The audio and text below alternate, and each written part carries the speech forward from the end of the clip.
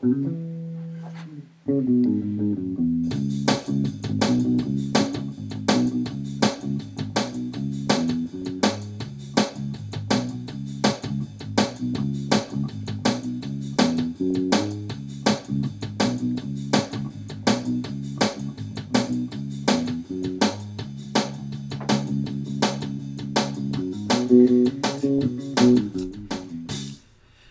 to TA1, everything you wanted to know about adventure racing and then some.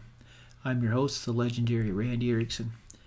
So today's guest is one of those guests that I didn't really know too well. I first met Graham Tweetbird in Costa Rica.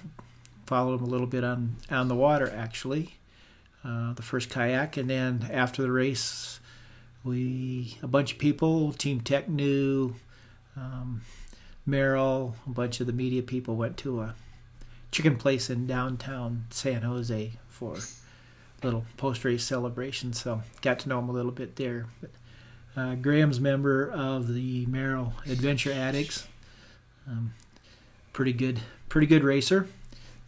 Came from a kayaking background, and we talked about that a little bit. Getting ready to do the Expedition Africa race in his home country, and then we talked a little bit about upcoming worlds, and has some opinions on world championships and altitude, let's just say. So hope you'll enjoy it. And all my listeners fell down a little bit this week, so we don't have a tale from the trail. Shame on all of you, but hopefully somebody's going to step up and we'll have one next week. So we'll give you a little rundown on what's coming up. Got a couple of cool interviews that I've done. We'll be posting in the next couple of weeks. Then I'll be heading to Untamed New England in June. Shout out to David Quinn and Tracy Robinson, who probably to their dismay have agreed to pick me up and haul me up there. So thank you guys. I'm going to be doing some coverage with Breathe Magazine. We're going to be doing a lot of video, pictures, reports on their live blog. We're going to be recording a couple of things for upcoming podcasts. There's going to be a symposium the day before the race with some of the international teams, so we'll be recording that and probably putting out some bonus episodes. So stay tuned for that. So that brings us to iTunes review. So if you like the podcast, can help out a little bit, go to iTunes. Might as well give us a 5-star review as long as you're there. You don't need to write anything, just click that 5 stars and millions of dollars will be coming my way. Maybe, we'll hope so. So if you'd like to make a donation to the podcast, go to PayPal and send it to legendary Randy Erickson Films at gmail.com. So appreciate any help you can get. And once again, you got a team, a race, going to get married, you need a photographer, video guy, don't have a lot of money. No, I meant to say, and you have a whole lot of money, let me know. I can probably help you out with that. So our music at the end of the day in honor of Graham it's a song called Bird by The Dead Can't Dance. So hope you enjoy the podcast. Thanks for listening. Hey Randy, it's Graham. How you doing? Good. How are you doing? No, not too bad. Good. So what was for supper? Salad and wine, eh? Doesn't sound too bad. I'm not a wine drinker, but I bet you it tasted good. Yeah. Hopefully I haven't had too much wine and I can talk some sense still. Well, maybe it'll be better if you don't talk sense. Yeah, exactly. So what was your training day like today since you just got back from training? Paddle this morning and then some gym for some core stuff and then cycle this afternoon, eh? Yeah, sounds like a good workout. So are you a strict trainer, or do you have a schedule and workouts, or do you like to just go out and play? Probably more. I don't really have a strict schedule. Obviously, in my head, I'll probably plan what I'd like to do during the week, but I take it as it comes, and I'm lucky that I live in a nice part of our country, and I can get out and do paddling, running, or cycling whenever I want. So it's more just taking, going with the flow and what I feel like. Yeah, so it seems kind of that's, I talked to Nathan Fave a couple weeks ago, and that's the way he was. But then there's people like Kyle Peters, who's, very structured in his training and really, really pushes it. But, he's young, right? Yeah, I mean, I think there's got to be some structure. Obviously, in my head, I know what I need to do, and at the end of the day, you've got to get it done. Eh? But, yeah. I don't sit at the beginning of the week and plan exactly what I'm going to do and when I'm going to do it. That's not what it's about. Yeah, so you want to have some fun with it, right? Yeah, exactly. So that's what it's all about. If you start losing the fun, then not great. Exactly. So how did you get into adventure racing?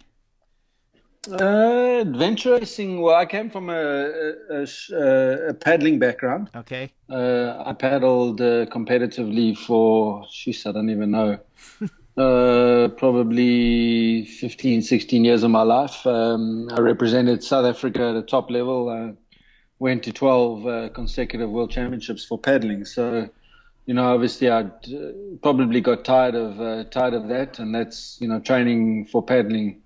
Structured training in paddling became non-fun, and I wasn't enjoying it. Wasn't getting the results anymore. So, obviously then it takes away the enjoyment even more.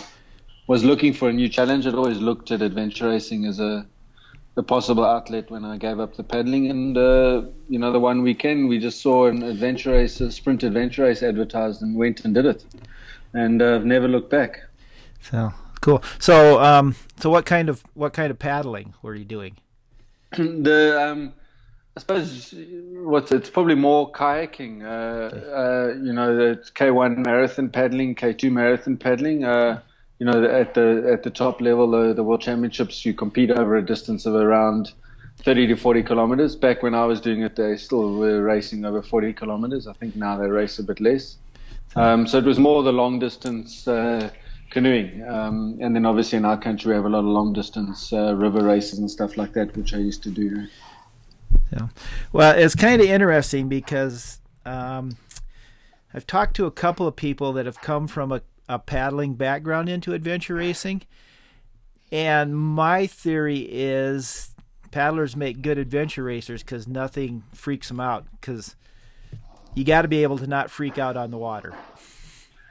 Yeah, I can't say that, I'm a better adventure racer because of paddling. I think for me, a strong adventure racer is someone who's got a strong mental capacity, where you've come from in terms of your background, whether it be paddling, whether it be mountain biking, whether it be running.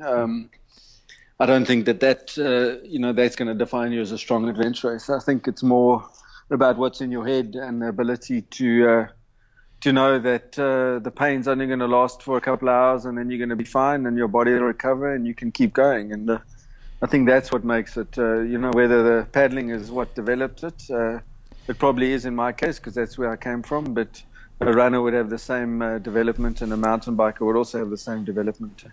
Yeah, I think so. Except you've got to learn to make a lot of quick decisions in a hurry. Where a runner can always stop and think about what they're doing.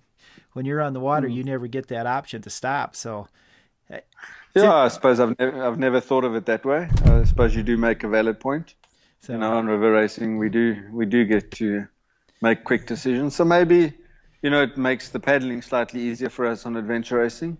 But nowadays, with standardized boats and in adventure racing, coming in with a big paddling background doesn't necessarily help you too much at the end of the day. Yeah, well, you know what I say, every miserable adventure race story starts with, I was in a Tomcat Air paddling. Yeah, exactly. Yeah. So how long ago did you start adventure racing?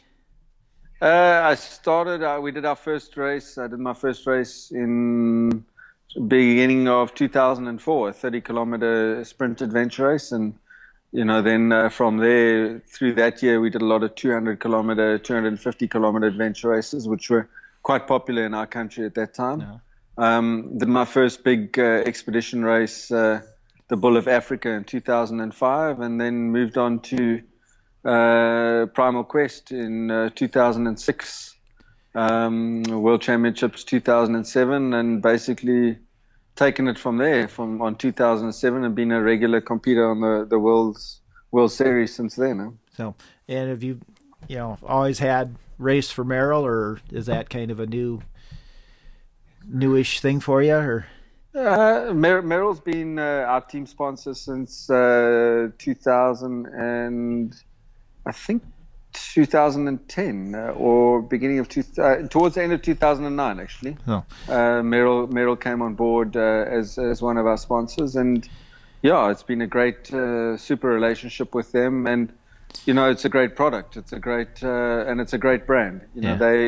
Their core philosophy and their outlook is exactly the same as what our team and and me personally. It's what we live for. Getting outside and just being at one with nature. That's what it's all about. Yeah, it's got to be nice to have that relationship with a sponsor, and a sponsor that cares about you. I'm sure that helps a lot.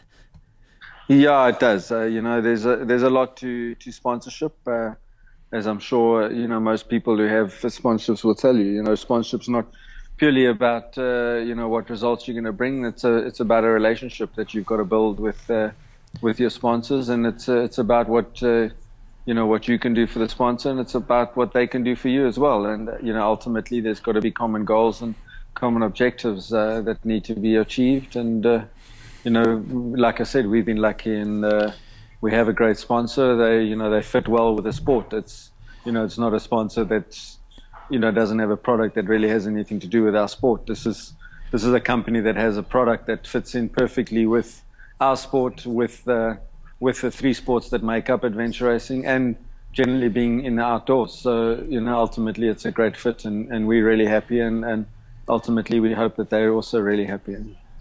Yeah. Well, that's important. Sponsorship's one of those, just like everything else in adventure racing. It's harder than the racing part sometimes. Yeah, it is. And sometimes I think of my full-time job more being the captain and manager of an adventure racing team than actually getting out and doing other work. There's a lot of work that goes in behind the scenes to keep a team together. And a lot of people, I think, don't realize that and don't understand that. Yeah, there's it. Well, probably everybody listening to the podcast understands.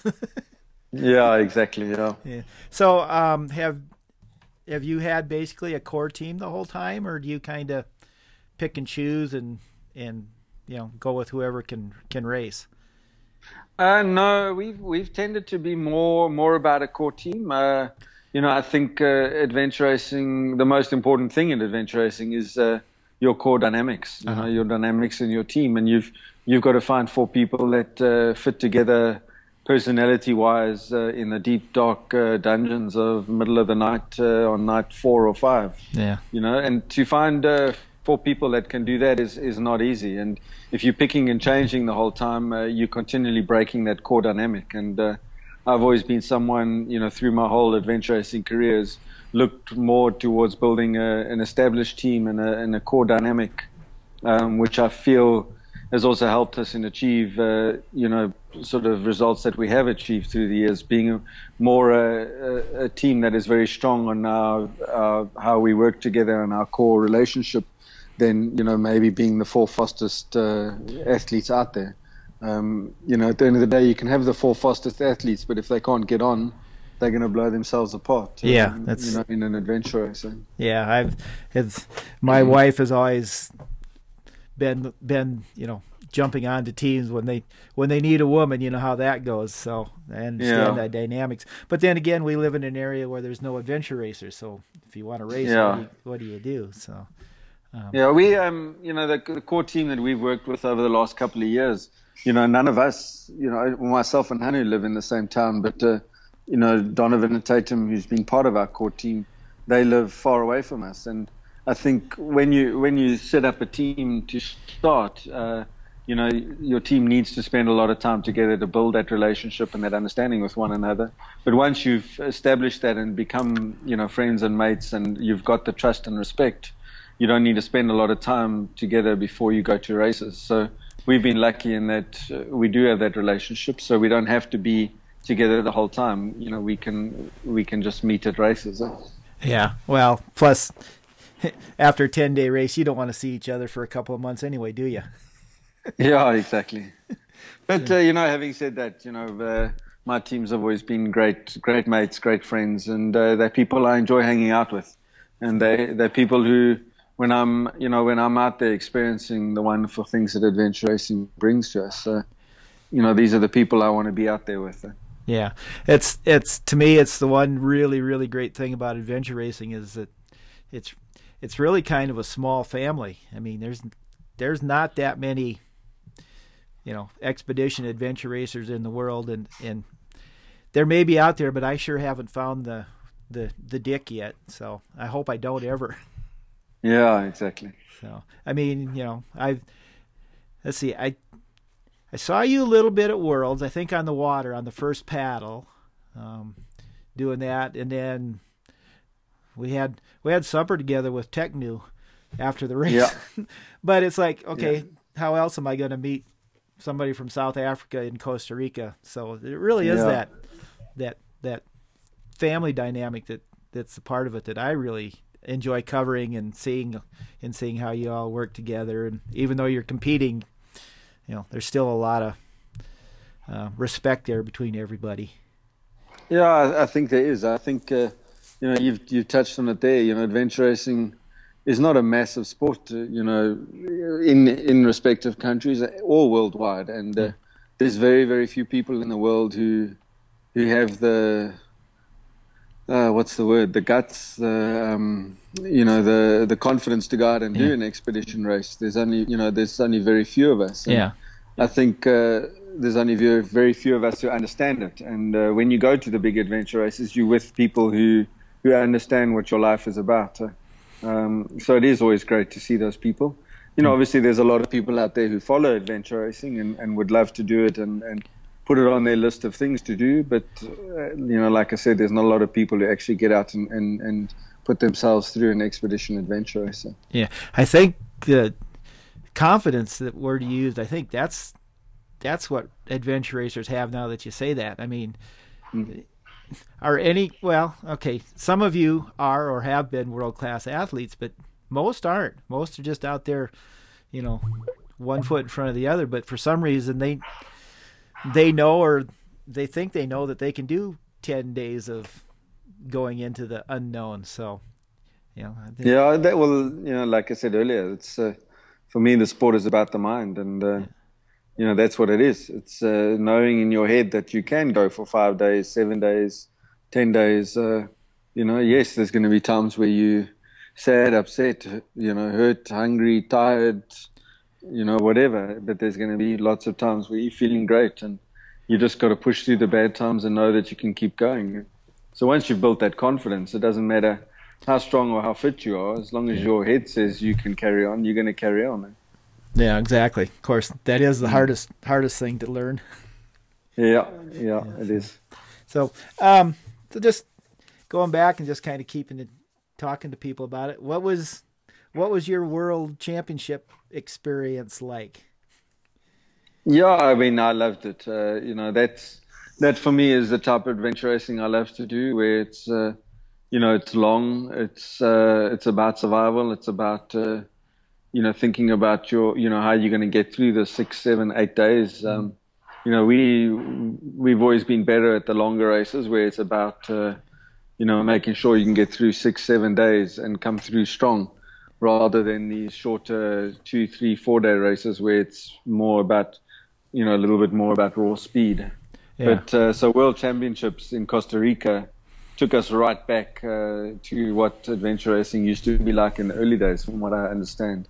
And obviously, having not been around in the Raid Gauloise days or the Eco Challenge days, it was nice to do an adventure race that Pongo and Antonio, you know, build as taking us back to the old days. And if that's what it used to be like, I wish all the adventure racing organizers could bring that back and we could race like that, because I absolutely loved it. Oh, that's cool. Yeah, it did seem like yeah, I wasn't around in the old days either, other than seeing them on TV and stuff, and it kind of seemed like a throwback race. So yeah.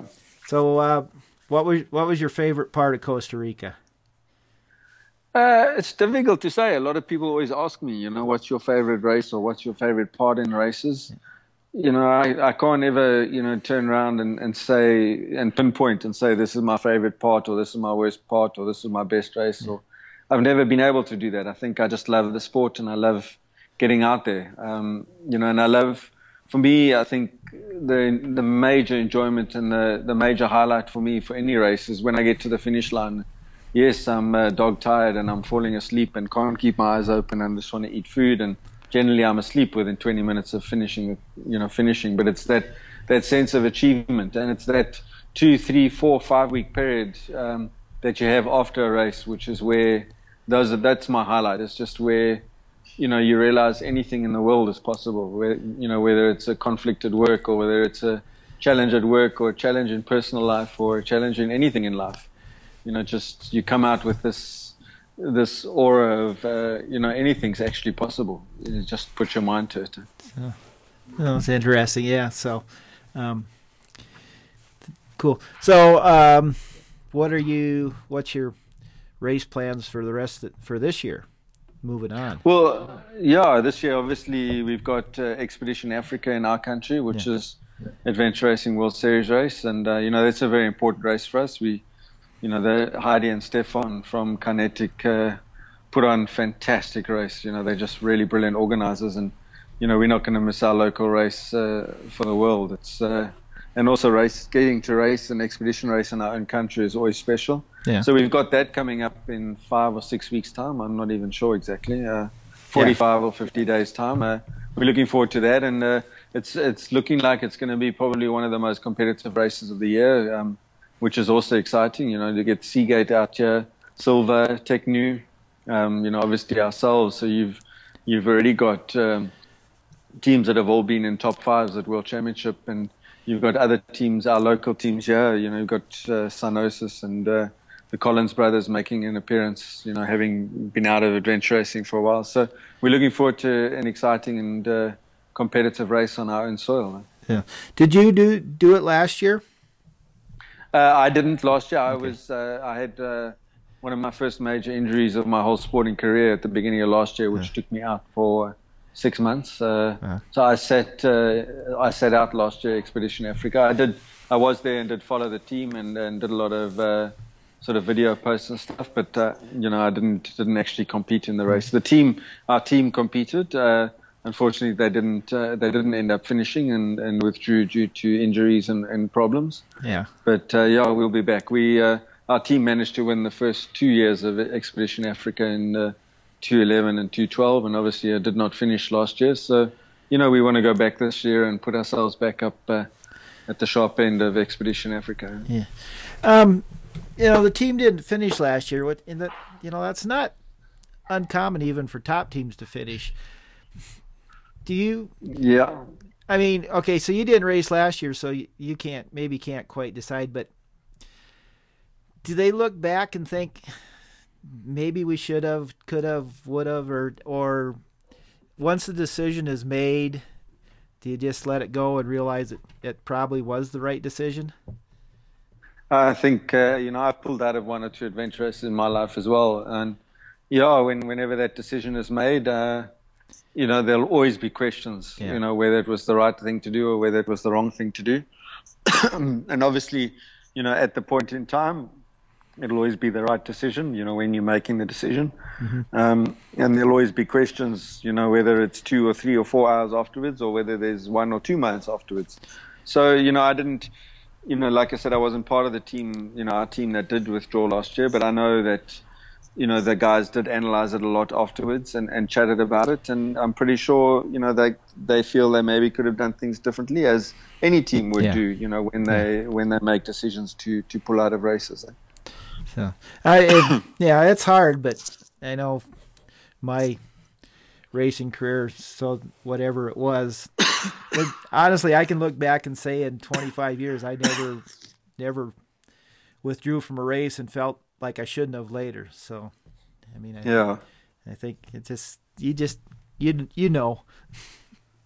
Yeah, you do, but you know that the races I have not finished.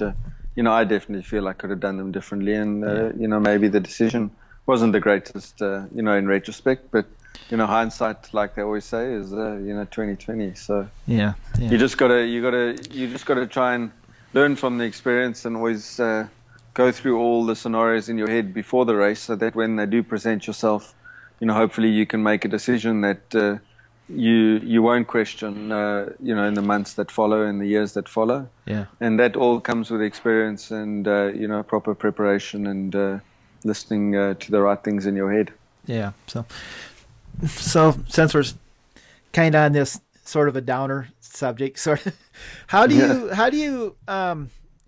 deal with a mistake in a race? I mean, everybody makes them, but you made a nav error and you went 3 hours up the wrong re-entered or something.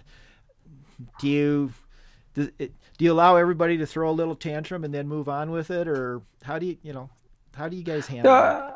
I think because we've been an established team, and and we've been with a core group of guys who've understood and know one another quite deeply. We know how to handle those situations. We've also been a team that has made some big navigational blunders through the years, and we've dealt with it. And ultimately, I'm always harder on myself than probably my team is, because I'm the navigator and generally the one who makes the errors that cost the team hours, or as it did in 2008, it cost us the result. But the team has always been fully behind me, and when we do make mistakes out on the course, be it 10 minutes or be it 2 or 3 or 5 hours mistakes, the team's right behind me. It's like, okay, cool, great. Obviously there's a bit of disappointment, but it's okay, cool. How do we fix it? What do we need to do? And we move on. And we got to move on quickly, because if you're going to sit on it for a day or 2 or 3, you're just taking negative energy into the race, and you don't need that. So our team is very good at pushing it straight out of the mind, straight away, and dealing with the solution as quick as we can now. Yeah, sounds like a good team to me. So, yeah. So are you guys going to go to Worlds this year? Yeah, at the stage, it's on the cards, but okay. I wake up some mornings and think it's not a good decision, and I wake up other mornings and think, we must go. Yeah. We went to Ecuador in 2012, I think, and we didn't have a good experience there, not because it's not a well-organized race or anything like that, but just more, we had a very bad experience with the altitude. Okay. And obviously altitude is going to play a major role in the World Championships this year, and it's something that we believe the result of the race is going to be decided based on altitude. It's not actually going to be decided on the team that's possibly the best team. You could have medics that end up pulling you off the course in less than a day, and it's beyond your control. So these are a lot of the things that go through my head when I'm deciding whether we should go or whether we shouldn't. But I do know that, altitude is, I don't see it being possibly a fair race course. It's, not when you starting and competing at 3,500 meters. I think that's what Quito is. So, the whole registration and all the days before the race, you're spending at 3,000 or 3,500 meters. And for someone who doesn't live at altitude, it means that your body's already suffering before you even start the race. Then when we start the race, they're saying that we're going to spend more than 50% of the race above 2,000 meters. So, it's going to be very hard for people who live at sea level or at 1,000 meters above sea level. Yeah. Although I don't remember now who pointed it out, but somebody said none of the top teams live at altitude, so you're all going into it with the same disadvantage. Yeah, that's an interesting comment to think of, but it doesn't make it any easier. No. Like I said to you, we went there in 2012, and within 20 hours of the race, all of us were coughing up blood, and eventually the medics pulled pulled Tatum off and said she was not allowed to carry on. You know, she was put on to oxygen and stuff like that. Yeah. You know, purely because we had raced at, you know, we were sitting at above 3,000 meters for 20, I can't even remember, 20, maybe 30 hours, trying to actually do some sort of exercise. And like I said to you, you know, we all just got hit with water on the lungs and coughing up blood and stuff. So, yeah, cool. You know, great. All the top teams don't live there, but so does that mean, you know, 30 athletes in the top teams, we're all going to be coughing up blood? Is that still a good, fair race course? You know, I don't think so. Yeah. You know, and I've got nothing against racing at altitude. I've just done Godzone now in a more slightly socialer team. And, you know, yeah, we went up to 2,500 meters from sea level. Last year in Costa Rica, we went up to 8 or 3,200, and it's fine. You know, it's fine if everything you're doing is mostly down about, you know, at sea level and above, and then you head up to altitude for 10, 15, 20 hours, and you come back down. But when you're based at 3,000 meters or 3.5, and then you start racing, it's just putting all of us at health risk. It's not a case of you know, we all haven't got the ability. Yeah. So, well, it's interesting to, you know, I think a lot of people probably think, oh, you guys are world-class athletes. What's the big deal? So it's to me, it's interesting to see the different viewpoints and how you guys think about it. I mean, it makes sense because, you know, you hear the stories, guys that climbed Everest 10 times and the 11th time they almost die. So it's a real crapshoot for that. And that matter.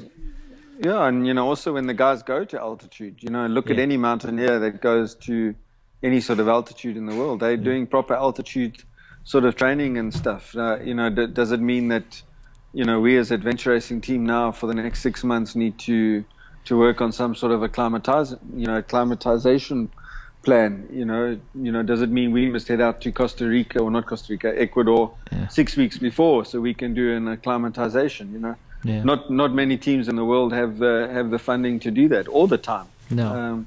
So, you know, I think Ecuador's a fantastic country to go and race in. I think the race course probably is going to be absolutely stunning. But, you know, for my opinion, I would love to see the race organizer and the World Series saying, well, okay, fine, fly into Ecuador. We'll do all the race village and all the, you know, the pre-race stuff all down at sea level, because Ecuador's got that. It's got the ability to do everything at sea level. When we start the race, yes, maybe they take us up to high altitudes for, you know, 10 hours or 20 hours and bring us back down on a race course that, you know, can come down to sea level again. From my understanding, they have all of that ability to maybe put a race course together that does something more like that. And that is going to be a more fairer race, as well as a race that potentially is not going to put, you know, 30, 40, 80, 100, 200. I don't know how many athletes will enter, but it's not going to put all of us, you know, at a health risk that ultimately could be, you know, beyond our control. Just physiology-wise, maybe we just don't deal with it, no matter what sort of preparation we do. Yeah. So it's a big safety risk going into this, and I really hope that the organizers, as well as the World Series guys who've actually made this decision, have actually put a lot of thought into that. Yeah. But time will tell, I suppose. Yeah. Well, it'll be interesting to see. So. Yeah. Where is some place you would really like to race? I mean, is there any place that you haven't that you'd like say like, oh yeah, man, that'd be a really cool place? Yeah, I don't think I've really given it any thought as to, you know, cool when would race. I haven't actually. Obviously, I would love to do some more big, long expedition races in my country, just because I think it's got fantastic ability and or fantastic terrain to put some big stuff on. You know, obviously, I've just been to Godzone now, and it looks like that's a fantastic place to put adventure racing on. Yeah. I've always wanted to go and do the Patagonia. Yeah. Obviously, it's taken a break for a year or two, and hopefully one day I'll get down there and do that. Yeah. But I don't sit here and say, oh, cool, I want to go there, I want to go there. I more look at what races are on the calendar or pop up and say, oh, that'll be a fun race to go and do, or it sounds like a great place, and let's go and do it. Would you it. So you had two equally interesting races, and one you've been to, and one's a new one. Which one would you pick? I wouldn't necessarily go to the one I haven't been to. I would, when I look for an adventure race to do for our team, there's a lot of factors that come into it. Firstly, who's organizing, what sort of reputation have they got? Do they put on a good race course? Do they put on a fair race course? And is the organization up to scratch? Those are the things you've got to look at. Secondly is obviously cost. When you're coming from a place like South Africa, you've got to look at the costs, not just the race entry fee. You look at the travel costs and all of that involved with it. So, you've got to weigh the two things up. How much is each race going to cost? And then from there, if they end up being the same sort of thing, then you've got to go with your heart where you feel you'd rather be racing or what's going to be a more sort of enjoyable race at the end of the day in terms of the whole overall package. Yeah. So you've been racing for 6-7 years. Do you think adventure racing is starting to have a little resurgence, become a little more popular? I think definitely over the last 2 or 3 years, you've definitely seen a sort of a big upturn in the Adventure Racing World Championships and the amount of teams that are entering those. Mm-hmm.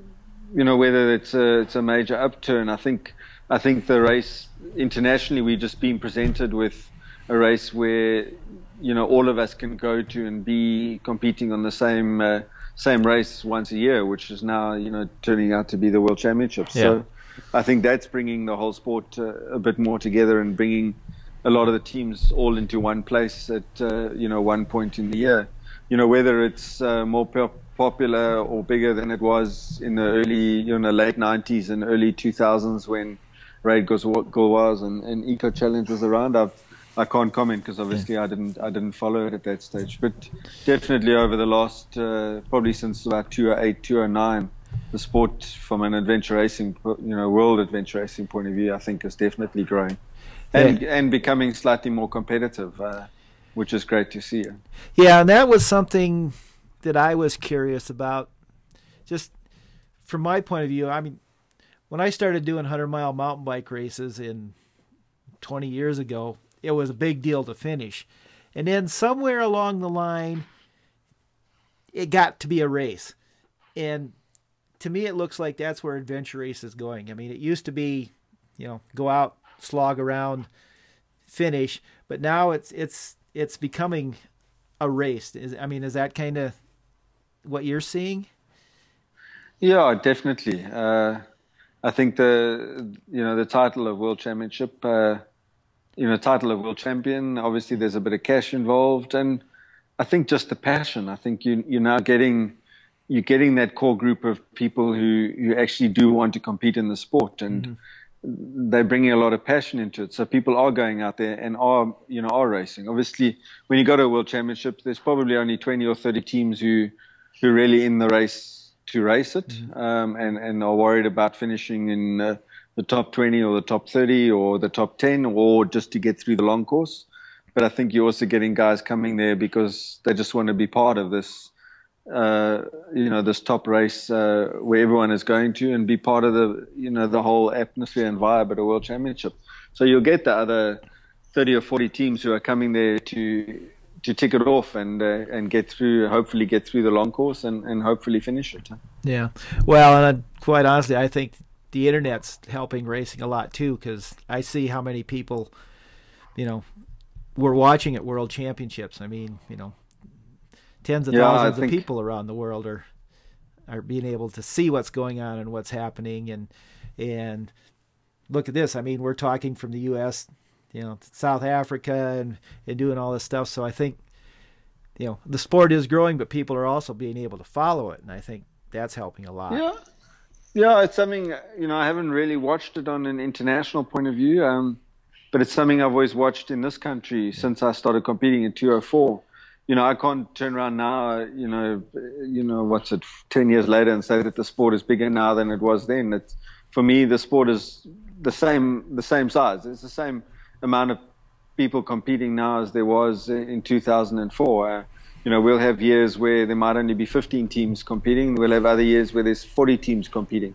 And also there's not a lot of people who're still racing now that were 10 years ago. So the sport gets a lot of new people that come in, and also people that leave the sport because maybe it's too expensive or too time consuming or too tough. But there's also, in terms of the following, I think the following has definitely got bigger of the sport. There's a lot of people out there, though they don't have the confidence to go out and do an adventure race. There's a lot of people out there who aspire to do an adventure race, and they will follow it, and they will watch it, and they will get heavily involved in tracking and looking at it from that point of view. So from that side, I think the sport is gained a huge amount of following, and on the international scene, it's definitely grown. There's a lot more teams that are traveling now. Yeah. But I think that's, more an indication of probably the World Championships and where the series is, and maybe teams wanting to get out and, be at these races than, a huge influx of masses of athletes doing the sport.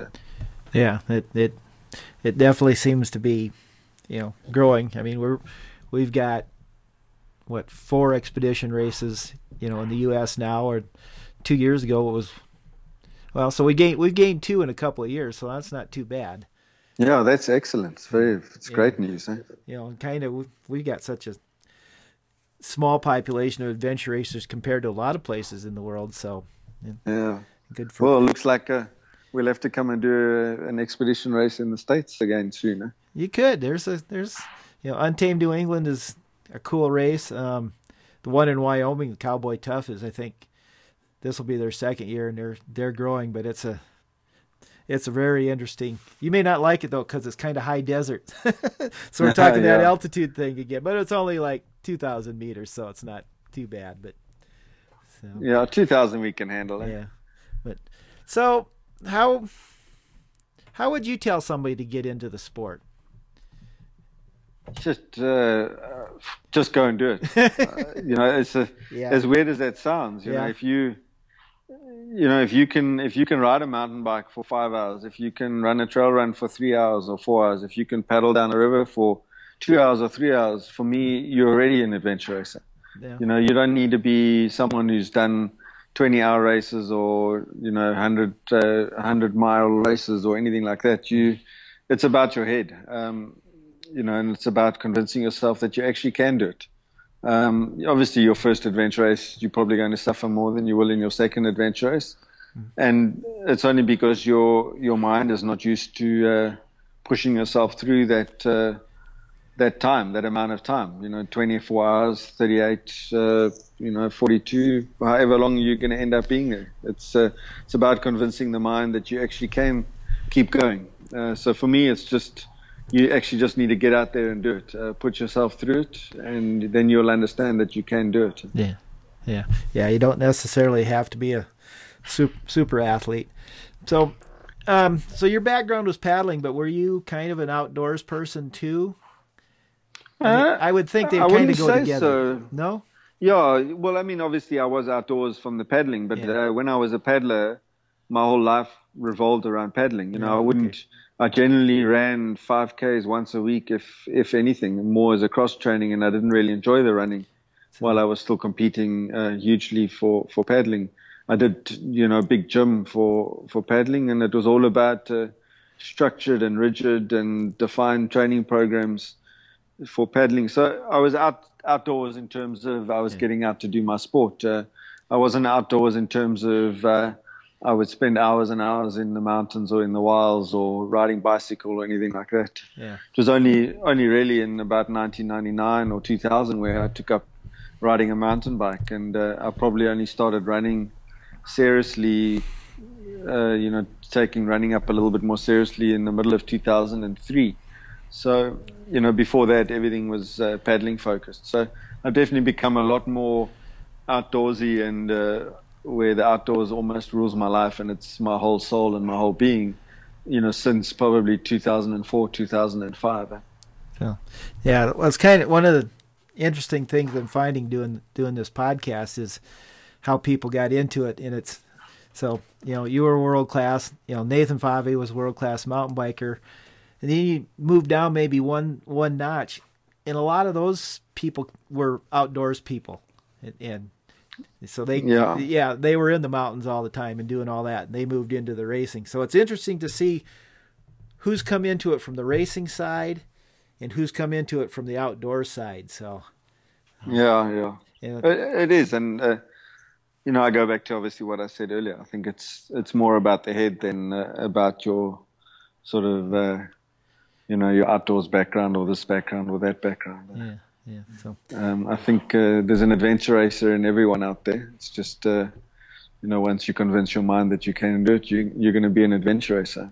Whether you've been on a bicycle before in your life or whether you haven't, it's just convince yourself you can do it and you will do it. Yeah, it's a good idea. So one of the things I keep kind of asking people what they'd like to know about racers and things like that, and somebody said ask racers what their favorite piece of gear has ever been. So do you have something that you've just loved, you still use or wish you still had, or? Jeez, I don't know actually. Yeah. I've still got my first compass ever. That's. I don't know if that's anything. My first compass I bought in 2004, and I wouldn't turn around and say it's a lucky charm or it's this or that. But I've still got that. I wouldn't say there's a favorite piece of gear. There isn't. I think nowadays we know what gear works and we know what gear doesn't work, and generally we're just taking that with us. So we trust all the gear we've got. To say one piece is more favorite than the other, no. I think everything's got its use. So probably my teammates probably be my favorite piece of gear. See, you came up with a good answer. So how much has stuff improved in the last 6 or 7 years gear wise? I mean, has it been a big difference from when you started, or was it pretty good when you started? Yeah, pretty good when I started, I think. I don't think gear's majorly better now than it was in 2004. I think, there was good equipment in 2004. There was good equipment in whenever adventure racing started in whenever. I think it's just a case of things have developed, that maybe they've got slightly better. Yeah. But, you still use the same sort of base layers that you used 10 years ago. You can still use them nowadays. Maybe there's more brands and there's more choice. But I think ultimately, most of the stuff is still as good as it was in 2004. Yeah, so it's not like when I started cycling back many years ago with wool shorts and wool jerseys. We've come a long way since then. Yeah, I mean, obviously we can turn around and say, obviously bicycles have changed, but that they have. Bicycles have obviously got better. Canoeing. I've obviously.